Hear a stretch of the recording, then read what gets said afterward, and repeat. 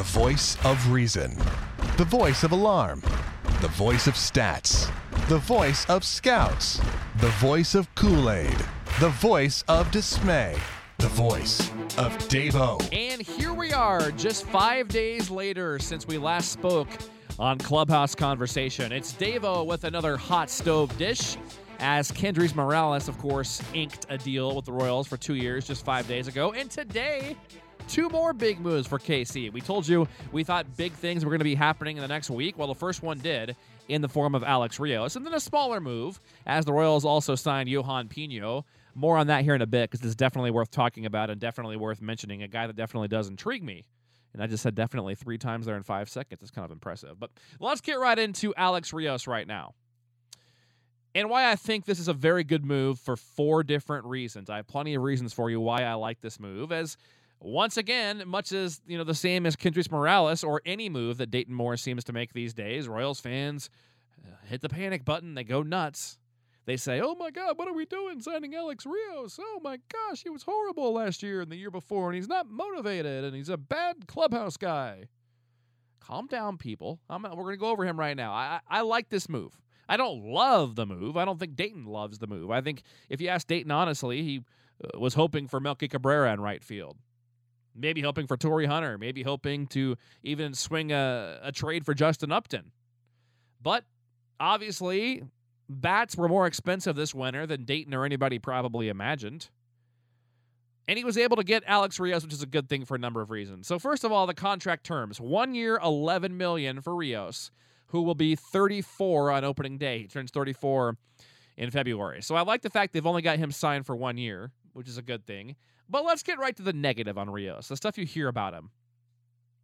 First of all, obviously, production has gone way down the last couple of years, especially last year. No doubt about that. He played in the home run paradise there in Texas, where the ball jumps out of the park, and he hit just 4 home runs last year. That's awful. I'm sure he'd tell you the same thing. Am I concerned about that? A bit. But I'm not looking as Rios as a guy that's going to club 20, 25 home runs as he has in the past. Now, of course, deep down, we both wanted that. We both thought that was something the Royals needed going into 2015. We've talked about it many times. Extra base power, especially home runs, lacking on this Royals club in recent years, especially last year. But getting Rios, I think, allows you to get the ball in the gap in Kansas City. And hopefully Morales can club some home runs, and some of the other guys on the team, the younger guys, your Hosmers and your Mooses and your Gordons and your Perez's can, up their home run some. So the home runs is a huge negative with him last year. He had just 42 extra base hits with Texas, although that's not the worst of his career. We'll go back and talk about that. But lines of 311, 398, 709. So 709 obviously under league average for production in right field. Not good. If you want to compare him to Nori Aoki, better defensively is Rios. More power than Nori, but Nori, of course, gets on base a lot more. So about 40 points higher for Nori this year than Rios. But that was a down year for Rios, and it's something you got to remember, as the Royals are obviously not wanting to spend more than 1 or 2 year terms on free agents right now. Looks like 3 is the max on pitchers, probably 2, maybe 3, depending on which bat it is off, bat-wise. So with that in mind, there wasn't probably a ton of options, and the Royals' payroll is going to go up. It's about $98 million now after this move. So, and if they do add a starting pitcher without trading Greg Holland, without dumping salary, without moving somebody like Infante or whoever it may be, if they don't do that, their payroll is probably going to be approaching $110 million on opening day, because there will be more moves coming. But the Royals ended up with him because of that. Again, so production last year was way down. That's the first negative on Rios. Number 2, you hear the fact that he's aloof. I heard from a couple of White Sox friends of myself who follow them every single day. One of them covers them, and he does say that when things go bad, Rios is kind of half there. He's playing for himself. So that's something I'm sure the Royals have talked to him about, they know about. And I think hopefully with him getting older and being on a team that should be competing, he hasn't played in a lot of good teams. Let's say that at least.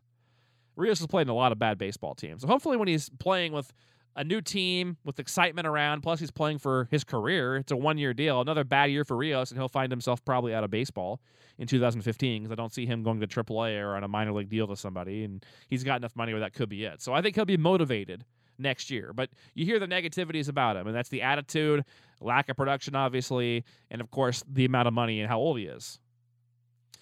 But let's go back here and look at him, his whole body of work. And again, I've got 4 reasons why I love this signing later. But let's go back to semi-relevant info. I mean, yeah, 06 and 07 at this point means virtually nothing. He has been an all-star twice in his career, but 06 and 07 doesn't really matter, you know. Gil Mesh was a good pitcher back in 06, so that's how long ago that's been.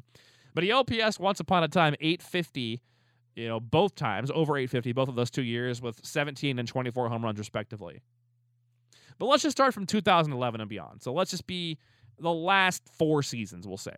Semi-relevant 4 seasons ago, 3 seasons ago, very relevant the last couple of years. 2011 with Chicago was awful, just god-awful.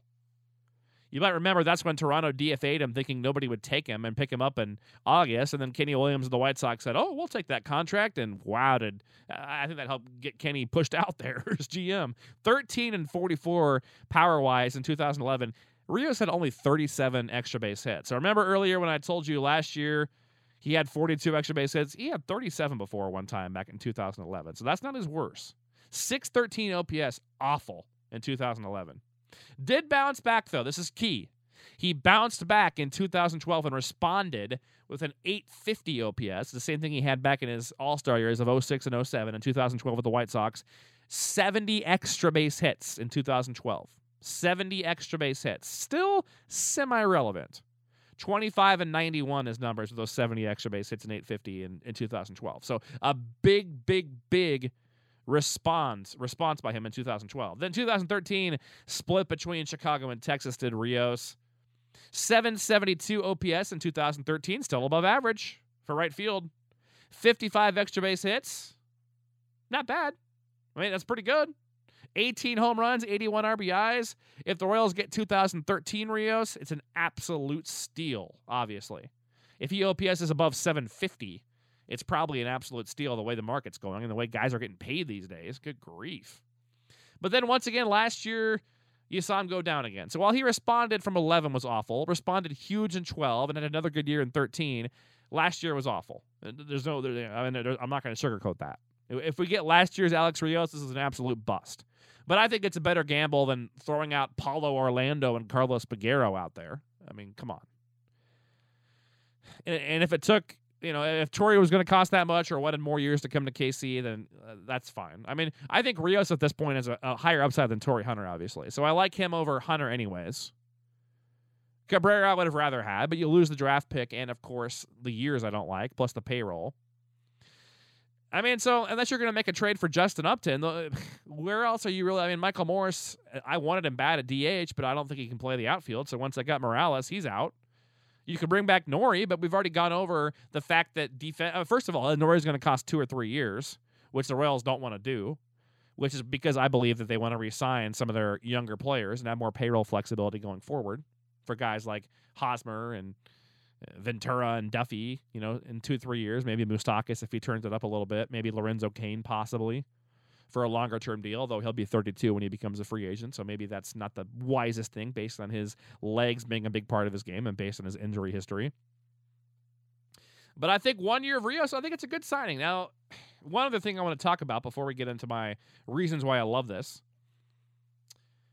Double digits every single year of his career in steals. So Rios is fast. He's going to run the bases and steal bases. He's a guy you can hit and run with, a good base runner. That goes along with the Royals' MO. He's athletic, more athletic than Nori, better range, better steals. The one thing you lose is the on base. So I'm acknowledging that. But overall, would you rather have 1 year of Rios with the possibility of him bouncing back? Because he's done it before in his career, and he's still semi-young, 34. I mean, that's obviously peak years are behind him. He ain't going to have an 06 and 07 again, but probably not even in a 2012 again. But he's done it before. He's bounced back before. Payroll's now at $98 million for the Royals, like I said earlier. So you can't bitch up to David Glass. If this payroll's above 105, there's no more bitching to David Glass. Because even if you might say, well, they should have done something different with the money. Well, it's pretty clear why they didn't do that. And you also aren't in there, sitting in the negotiations and what they know. So I'm fine with this move. Now, I would call it a great move. I said earlier that I thought this was a good move, not a great move. Well, okay, maybe great. Maybe I shouldn't say great move for 4 reasons, but it's a very good move for 4 reasons. So here we go. Number 1, first and foremost, we talked about this a little bit earlier, but the Royals address right field without having to lose a draft pick because Texas did not, make him a qualifying offer. So the Royals sign Rios without having to give up the draft pick, something they would have had to do had they gotten, say, Melky Cabrera. And they didn't have to gut the farm system to get, say, Justin Upton. So the Royals don't lose a draft pick by getting Rios. I think that's a big deal. That's the first reason this is a very good thing. Number 2, we talked about this briefly too. It's a short-term contract, just 1 year. So Rios has bounced back before, and the Royals are betting that they can get league average production out of Rios. Which they didn't really get from Nori in the grand scheme. I mean, yeah, the on base really came on. He was hitting 380 in September, so he really got on base over 400 in September. So that kind of saved his season. But the majority of the season, Nori was a huge disappointment. We remember the banana routes in the outfield. Nori post 9-1 made some miraculous catches, especially the couple in Anaheim. But for the majority of the season, he was a disappointment defensively and offensively. So let's not forget that. Let's not forget that we didn't get great production out of right field or DH last year when people are criticizing these signings because, and they're getting these guys for less terms than they would have, for Billy Butler or somebody like him in the open market or Rios. Although I guess you could say they could have taken the qualifying offer on Butler for 12.5 and kept him, or picked up the option, which I understand, but that's neither here nor there. Number 3, I think this opens the door for an Eric Hosmer contract extension. We haven't talked about this. It's a Boras client, so is Morales. Both Rios and Morales are Boras clients. Obviously, the Royals are giving these 2 guys, who are both bounce-back candidates, both guys who did not have good years last year, pretty big contracts, pretty fat contracts that probably nobody else offered them. Especially Morales. I think the Rios would have gone for similar money to somebody else, maybe 9.5, maybe 9 versus 11. But I think the Royals pretty much gave him what he was going to get in the open market. So I don't think they really overpaid that much for Rios, maybe more so for Morales in that second year. But I think this gets you in better with Scott Boras. And the Royals, Dayton's already had a very good relationship with Scott throughout the years. And perhaps this opens up before opening day, which I think it will. You buy out Hosmer for a couple of years of arbitration, get him for a set cost, and buy out 1 year of free agency. You get him for 1 more year. It's a pretty good gamble right now. Hosmer, of course, has not lived up to his expectations overall. But look at the price of bats right now. I mean, you get him right now for a pretty good deal. You do it because it's only going to keep going up the next few years. Bats are in this post-steroid era. So I believe that opens the door for that. Number 4, like we talked about several times, he's bounced back before. So I like it. In summary, one more time, didn't lose a draft pick. It's a short-term contract. Opens the door for Eric Hosmer, I believe, and perhaps other Boras clients. And he's bounced back before, and fairly recently, too. He'll be a highly motivated player, so we'll see what happens in 2015. Now, one more thing, Johan Pino has promised. We're going to talk about that as well because the Royals signed him. We don't know the exact terms of the contract at this point. I'm assuming it's a major league deal. I don't know that for sure, but to get him this early and DFA Casey Coleman and put him on the 40, I'm assuming it's probably a pretty good chance Pino will be on this team, if not opening day, at some point next year. He's 31 years of age, or he will be on opening day. Turns 31 later this month. Last year, came up with the Twins. His first and only year in the big leagues. The Royals saw him. 2-5 with a 5.07 last year and 11 starts with the Twins. So obviously not real inspiring there. 6'2", 190 righty. Did have a very good year in Rochester, AAA. Opponents hit just 180 against him. Was 10-2 with a 2.47. His pitch in the minor leagues with Cleveland, Toronto, and Cincinnati. A guy that gets a lot of fly balls, which would, in theory, work well in Kansas City, especially with a good outfield defense, which the Royals do have with Gordon, Kane, and Rios out there. And Dayton was quoted today as saying he'll be running, in the running for the 5th starter spot and or long relief. I don't think he's really in the running for the 5th starter spot, guys, unless there's an injury. I think there's an injury, then him and Hochevar are probably your 2 best options in-house for number 5 because Finnegan's going to the minors. I don't know that John Lamb is anywhere near ready. I don't think Benford's ready. On and on. There's not really a whole bunch of other guys. Almonte's a ways away. Zimmer's a ways away. So your top 2 in-house candidates, if somebody does get hurt, are going to be Pino and Hochevar. Now, I say if somebody doesn't get hurt, you say, well, there's a slot open in the rotation. I am aware of that. That's why I'm saying the Royals will get somebody else, to try to semi-replace James Shields. You're not going to get James Shields, his production, but I believe they can get somebody a sub-4 ERA and a guy that can throw 160 plus innings. And if you don't give up any of your relievers, let's say you make a trade for somebody. Let's just throw out a couple names, like somebody like Dylan G, or I've seen his name quite a bit. Somebody like that you feel that can be close to a league average or above starter. Give up a prospect or two to get him. You've saved your entire bullpen without, you haven't moved any of your bullpen. Your strength is still your strength, and it's gotten stronger because you have a full season of Jason Frazier and Luke Hochevar back. So, even if you get 40 or 50 less innings from, maybe overall, let's say you lose 50 to 70 innings this year in your rotation. Well, you still have Hochevar and Frazier, guys you didn't have all year, who are upgrades, guys that can go multiple innings, and a guy like Pena that can go multiple innings. So I think this is a move for the Royals to protect them in case of injury, but mainly he's their long reliever. I think Pena is your new Luis Mendoza. So I like the move. He's cheap, throws strikes. Last year, 14 walks and 60-plus innings at the major league level. It's pretty good. What, 2+, slightly above 2+ per 9. So he'll throw strikes. He'll use his defense. Pretty good stuff. Affordable, and a guy that can start in a pinch and give you innings out of the bullpen, which the Royals will need as they, obviously lose some innings from James Shields. So a good day for the Royals. Did I want Justin Upton, or did I have this fantasy of getting Melky and Michael Morse and making big trades? And of course I had that fantasy, just like you did. But at the end of the day, the way the market shaked out, the Royals are still spending money. I don't believe that we can just sit here and say they're not spending money. Now, it took a little bit longer than some of us liked. I was on here throughout the last few weeks telling you to calm down, to be patient. It's a marathon, not a sprint. All I meant, the last couple days, I started to get a little cabin fever, a little stir crazy when I see Cabrera going, Melky Cabrera going in the AL Central, and you see Irvin Santana. It seemed like virtually every free agent signed in the AL Central, didn't it? Like, it seemed like everybody. So I began to get frustrated when I saw more and more names come off the board. But at the end of the day, the Royals are going to have a record payroll again next year. I suspect, unless they dump Holland to get the starter, I suspect their payroll will be between 105 and 108 opening day. So at the end of the day, you can't accuse the Royals of going on the cheap. They're outspending by far where their market size is. Their 29th biggest market. They're in the middle of payroll, I believe 17th right now. So if they end up in the 16, 17 range again opening day, you can't bitch about the payroll at that point. My point being, I think that Dayton maybe had bigger dreams than we did. But I think the market didn't allow him to do that. And I don't think he wanted to gut the farm system any further or trade away, Greg Holland, which I thought he would.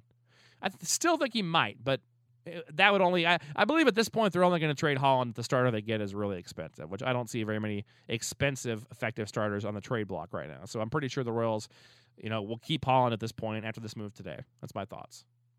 We will see what happens. I'm imagining we'll be back with you here in the next week to 10 days. Another time after the starting pitching spot is addressed. It's Clubhouse Conversation. Tell a friend. Like us on Facebook. Clubhouse Conversation has a page on there, at Royals Clubhouse on Twitter. Check out the interviews. Craig Paquette is up as of tonight, and plenty more coming where that came from, including lots of current Royals players as spring training gets going again. Thanks for listening, and we'll talk to you again here soon on the Hot Stove. It's Davo's Dish, Clubhouse Conversation.